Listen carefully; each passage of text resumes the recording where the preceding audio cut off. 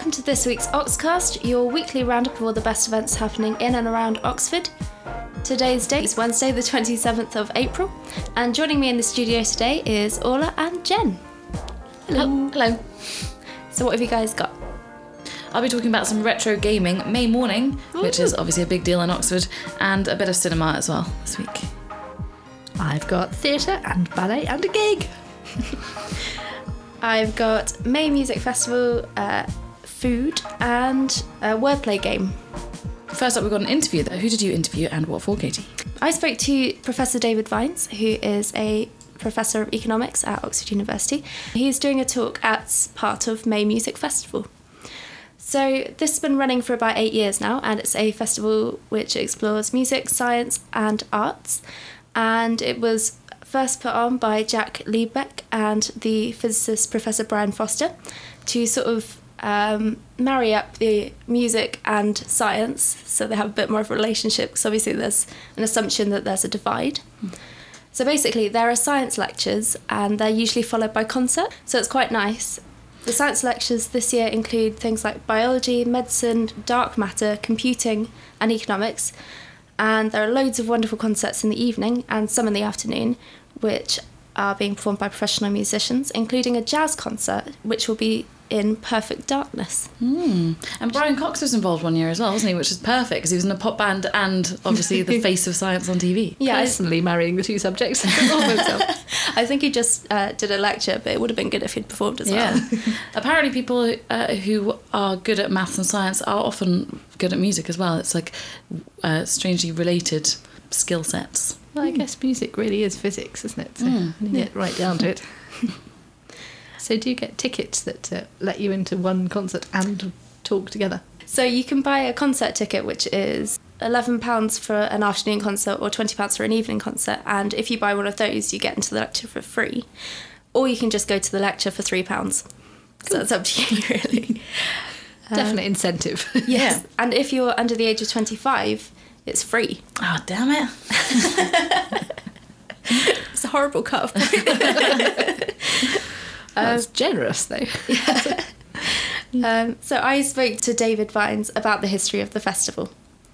I know about May Music because I know Brian Foster, who set it up. My guess is about half a dozen years ago. And it began with a bunch of physicists celebrating the interest in music that Einstein had in his life. And there was a whole period, 3 or 4 days, of showing what Einstein had been interested in, and it seemed like a rather strange few days in which there were talks about physics for people like me, not physicists, so that we could understand, kind of all around this rather wonderful music. And it was such a success, everyone said to Brian, do it again.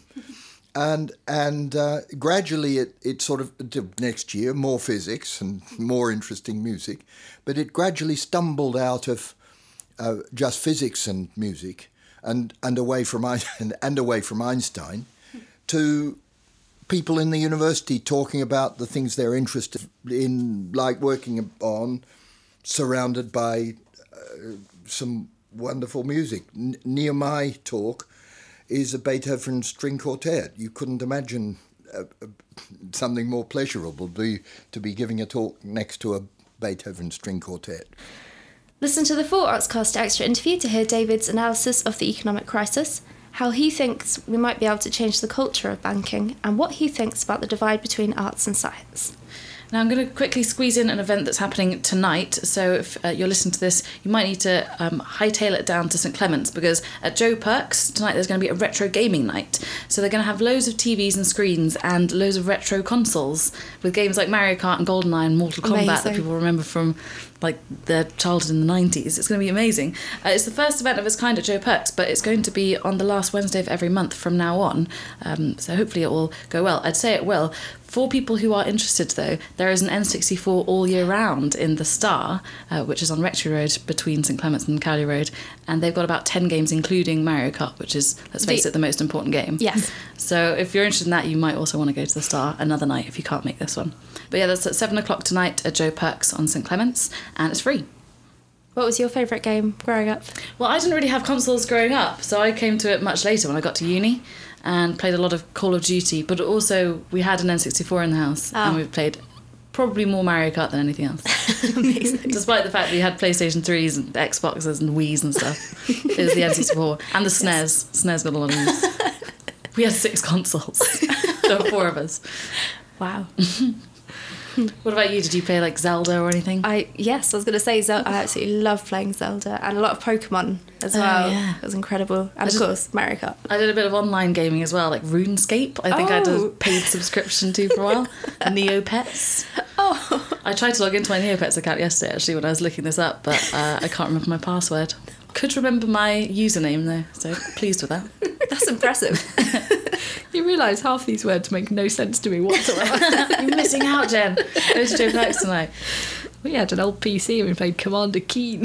Oh yeah, we also had which I loved. Prince of Persia on Windows 95. Duke Nukem in 2D. Oh. Well, after that nostalgia fest, appropriately, the next thing I'd like to talk about is Forget Me Not. This is a play that's happening at the Old Fire Station on Friday. And it's described as an Alzheimer's whodunit. So Rob G, who's a performance poet and comedian and was a psychiatric nurse for 12 years, which must do something to your sense of humour because Jo Brand was a psychiatric nurse as well. So I imagine it sharpens up your sense of the absurd. But he's putting on a one-man show with at least 10 characters. And he's one of those men with a really kind of, a rubber face. Like he can move it into all sorts of shapes. It's brilliant for portraying character comedy. So the plot focuses on Jim, who's a retired detective. When his wife dies on a dementia ward, supposedly of natural causes, he's suspicious and he needs to use his razor-sharp detective's brain one last time. The problem is his brain is no longer razor-sharp. He has dementia too. Gosh, that's a genius concept. It's a bit like Memento, actually. I think it's more serious. Well, it's good. He seems to have a really good mix of the wacky and funny and hilarious, and also the serious at the heart of it. So it's about attitudes to and treatment of people with dementia, and it's thought-provoking. And one word that comes up in the reviews a lot is respectful. And given that it's part of what he terms the fruitcake trilogy, I think it's pretty good to get respect in there as well. Classic. And it's best for ages 14 plus because it's got adult themes and some swearing in it. And it's toured a lot of the Canadian fringe festivals. So I know that performance poet Steve Larkin, who's obviously based in Oxford, goes over to a lot of the Canadian festivals, Winnipeg Fringe and so on. And Rob G, I think, has partnered him in some shows out there. So there's obviously kind of... They got a strong scene over there. Yeah. Cool. Yeah, lots of really good festivals, I think. Lots of small ones, but a good tour. So that's 7:30 on Friday night. Tickets are £10 or £8 concessions. On to the weekend now. If you're like me, you won't pass up any opportunity to go to a food festival. And luckily there's one this weekend in Henley. So this is Henley on Food, and it's being held at Ship Lake College in Henley, and it's running on Saturday and Sunday. So there are lots of famous TV and otherwise chefs coming along, such as Frances Quinn, the 2013 winner of Great British Bake Off. Madeline Shaw, who's recently produced a book called Ready, Steady, Glow. You should check out her Instagram page for porridge bowls and egg white omelettes. And she's managed to make them look Instagrammable. Oh, yes. Oh, very much so. She does a lot of yoga, of course, as well. John Trode from MasterChef will be there, and he's produced a cookbook called My Kind of Food, so maybe any MasterChef hopefuls should go along and read his book. So is this people trying to flog their books? Is this sort of a literary food festival, or are they going to be doing some cooking as well? Do you get to eat anything? Some of the some of the talks, you do actually get to eat some. There's one. There's a chef that specialises in breakfast, and for £5 you get a bowl of breakfast. So while you listen to the talk, which is great. But do they also have food stalls and stuff as well? Yes. Oh, okay. So to see the chefs, you have to pay for tickets, which are between £5 and £7 to hear their talks. But there's also lots of food stores and pop-up talks happening, and you can get into those with a daily Roma, which is £7, or a weekend Roma, which is £12. Yeah, and there's also lots of activities for kids. Make sure to get your cash out beforehand because there isn't a cash point on site, and I know many people who've gone to food festivals and have run out of cash because they just can't resist buying everything in sight. I think I have to limit the amount of cash I take to food festivals for precisely that reason. There's also a kids competition running where you draw your favourite meal and you might win some nice signed cookery books. So it all sounds really delightful. So that's Henley on Food at Ship Lake College in Henley on Saturday and Sunday, starting at 9:30am until 6pm. Go early for breakfast. Yes. It's obviously a good weekend for kids. We've also got at the New Theatre this weekend My First Ballet. And this is the English National Ballet and the English National Ballet School. And they're producing a show which is an introduction to ballet for anyone aged 3+. And this time it's Sleeping Beauty. And Katie was saying she hadn't been to a ballet before, so is it suitable for Katie's first ballet? Yes. I think it's suitable for everybody's first ballet. It looks lovely. It looks really nice. It's a shortened version of Sleeping Beauty, but it does have original Tchaikovsky score to it, so a bit condensed, but it's still proper ballet, definitely. It's got a narrator to keep track of what's going on, which is terrifically useful. It's an hour and a half, so it's not like, sort of 40-minute kiddie show. It's still a decent, ballets don't really go in for plot, but nevertheless, still a decent plot in there somewhere. And it's bright and vivid. It's got really lovely costumes, judging by the photos. And at the wedding at the end of Sleeping Beauty, sorry, it's a spoiler alert here, but there was a wedding at the end of Sleeping Beauty, and in this, in the ballet version, lots of storybook characters come to it. So it's got Puss in Boots and his cat bride. Amazing! All very lovely. And they've also got some really good support resources as well. So along with the tour, they're doing workshops in various places. There is a workshop on the 1st of May for 3 to 6-year-olds. I'm afraid this one's sold out, but next time they come, watch out for that. And on the English National Ballet website, there is loads of stuff.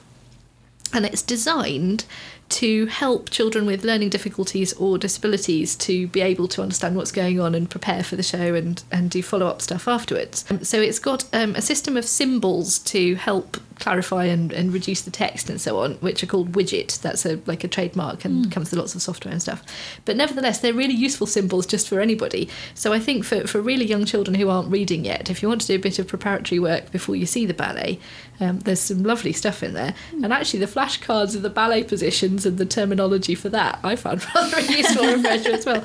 It's got colouring books and all sorts of stuff in there. So it's all free to download PDFs. So have a look at the English National Ballet website for those. And and it's happening at the New Theatre. There are shows on Saturday 11am, 2pm and 5pm, and on Sunday at 11am and 3pm, and tickets are £12.90. Looks lovely. Yeah, I'll see you there. Also happening this weekend, you can witness Ex Libris live at Blackwell's Bookshop on Saturday at 7pm. So I hadn't heard of this game before, so I had to have a little look, and its tagline is the game of first lines and last words.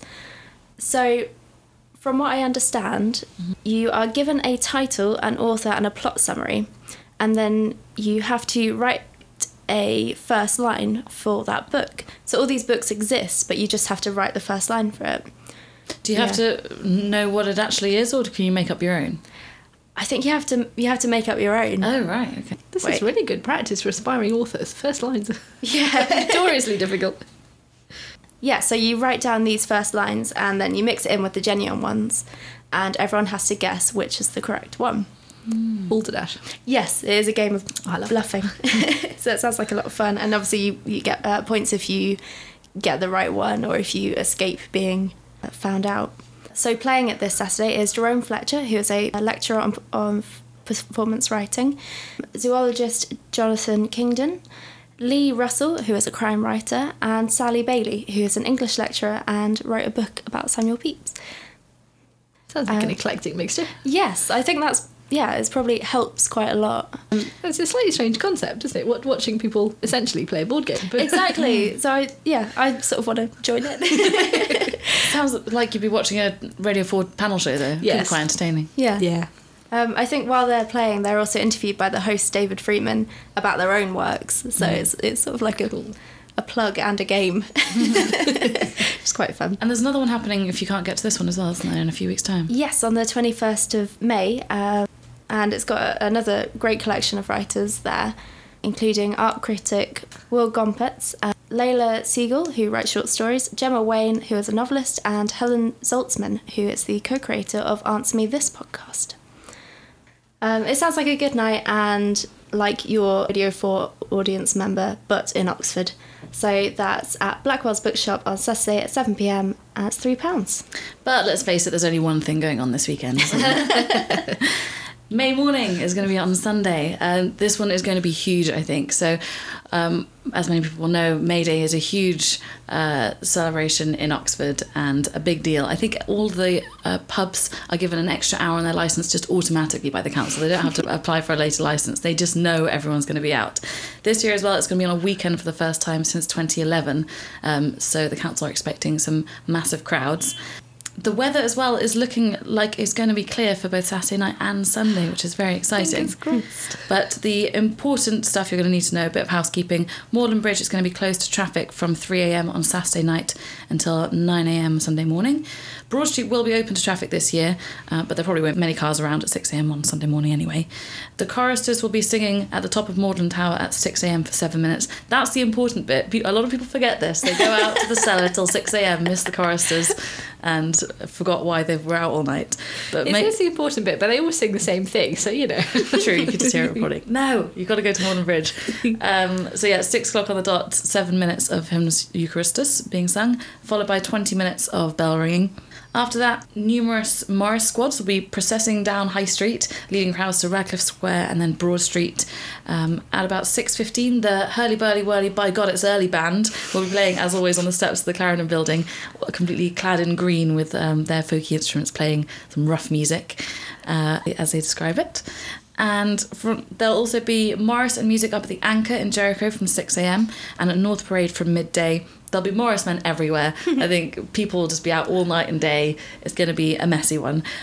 Most importantly, though, there'll be a lot of people falling out of clubs and trudging back from Port Meadow in the morning who are going to be in dire need of some sustenance. And we've been finding out everywhere that's going to be open serving breakfast to you either all night or opening at 2 or whatever. So far we've found nearly 40 places that including TikTok Cafe, who as always will be open all night on Cowley Road. 40 places that is opening either all night or up till 7 a.m.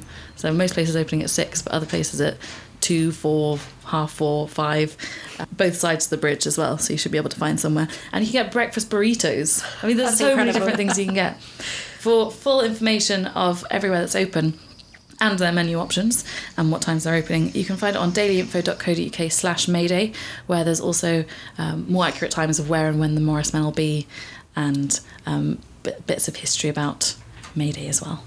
There are 2 things I've never managed to do. One is to go and eat chips in TikTok Cafe at 3 a.m, which I always say I'm going to do. Never made it. And the other one is to see the Morris cow, which is it's part of the Anchor and the North Oxford thing. So the celebrations organised at the Anchor are organised by the sculptor who made the heads around the Sheldonian. I can't remember his name now. I assumed that happened in like 1890 or something. Me too. But anyway, it's this guy who organises it, and there's a big cow. So everyone up at the Anchor, they completely missed the stuff at Magdalen Bridge. They start at 6 doing their own Morrison music, and there's a big cow there, like a fake cow, sculpted beer, cow. I think there's perhaps it was maybe once a pump full of beer. At the back or on the udders or something like that. That's amazing. Basically, you can get a beer out of the cow. That does actually kind of tempt me not to go to Magdalen Bridge. Remember, though, don't jump into the river because it's really stupid and people have paralysed themselves and broken their legs. And it means they'll shut the bridge next year. And they'll shut the bridge no fun for anyone. Yeah, last year I did. So I was on a punt last year underneath Magdalen Bridge, and we went for a little bit around Christchurch Meadow afterwards, and we saw people jumping in there just off the bank, so they can see how shallow it is, and they're only falling about a foot. So if you have to, maybe do that. Don't go in off the bridge. Don't go in off the bridge. Oh, also, I have a poem that Vera Brittain wrote called May Morning from her time when she was in Oxford, just to give you a bit of a feel of what it might be like. So, the rising sun shone warmly on the tower, into the clear pure heaven the hymn aspired, piercingly sweet. This was the morning hour when life awoke with spring's creative power and the old city's grey to gold was fired. Silently reverent stood the noisy throng under the bridge with boats in long array that lay motionless. The chorister's far song faded upon the breeze in echoes long. Swiftly I left the bridge and rode away. and went off to breakfast at TikTok. Exactly. Anyway, we'll see you in the Bear at 6 o'clock, or at 6:30. Have a good one. My next event is on Wednesday, so that should give you plenty of time to recover after May morning. Just about. This is a tremendously exciting event and will cause enormous amount of delight to probably a relatively small number of people. Jen's all aged fangirling so hard over this. About 35-ish. It's the Blue Tones! The Blue Tones are going to do a gig in the O2 Academy on Wednesday night. I don't think I really need to say much more than that. If you know who the Blue Tones are, obviously you'll be there. If you don't, well, you'll just have to live in your little bubble and pass by boring old life anymore. It's the 20th anniversary tour, which is, whoa, as the young people say, OMG. So they're an indie Brit rock band, not ever as famous as Blur and Oasis, but obviously better, and you can tell they're better because they feature a pair of brothers and never had a terrible acrimonious split. And probably the best known albums are Expecting to Fly, which was the first album 1996, and the third one called Science and Nature, which was out in 2000, although they've actually released 6 studio albums altogether, the most recent in 2010. And that one didn't top the charts, but they're still very successfully doing sold-out tours and having a lovely time. Oxford, Wednesday night, 7 o'clock, O2 Academy, £24 tickets. What's their most famous song? Slight Return from the first album is probably the best known, Okay. and there's one called Home Fires, and Autophilia, which is the most amazingly, wonderfully sleazy song about a car. Great. You'll be checking them out on YouTube. Yeah, definitely checking it out. And lastly, I've got a film for you that I've picked from the many that are on Oxford. Son of Saul is the Oscar-winning foreign language film from this year's Academy Awards. It's about a man in Auschwitz in 1944 who is forced to burn the corpses of his compatriots, and while sorting through all the bodies, he comes across the corpse of his young son. So, on finding this, a bit later on, he's faced with a dilemma between assisting a planned rebellion by the inmates and securing a proper Jewish burial for his son. It's got absolutely astonishing reviews, which all basically say in the most sincere of terms, just see the film, just go and watch it. And, one took all the foreign language awards at the last award season. It's on at the Phoenix from Friday. You can find full listings on Daily Info, along with full listings of all the other films and events going on. Make sure to follow us on social media. We're on Twitter, Facebook and Instagram at Daily Info Oxford. Once again, for all your important Mayday information, go to dailyinfo.co.uk/Mayday. And for that timing of the Blue Tones gig and all other events information, you can see Daily Info.